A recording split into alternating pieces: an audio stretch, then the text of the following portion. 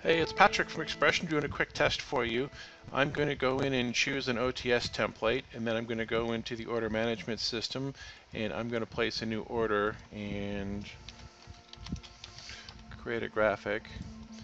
I'm going to say that it's due now. I'm going to go ahead and tell that it needs to get done now. This is for Adam. The priority is, oh my gosh, Rush.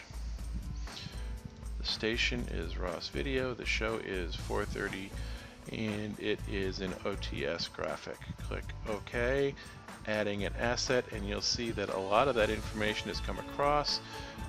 Things that did not come across was the type. I have to figure out why that didn't come across. And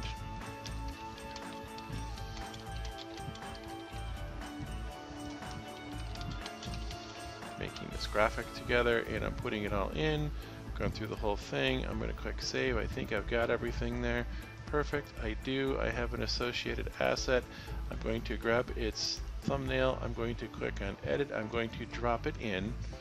It's first off telling me that it's not approved because I've got mine set to not approve, but I'm going to drag that into my script.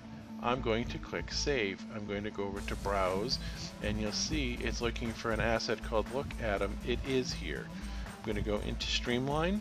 I'm going to find my search. Here's the Look Adam request. There's the Look Adam. It's here. I want to upload a file, so I'm going to go ahead and choose one. We'll take these pretty toes, upload it. I will approve it since I'm the all-seeing artist. The save button automatically has happened.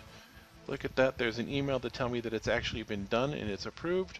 So now I'm just going to come back into iNews. I'm going to look, and I'm just going to come up here in the top right corner, hit this refresh button. Look at that. There's my graphic.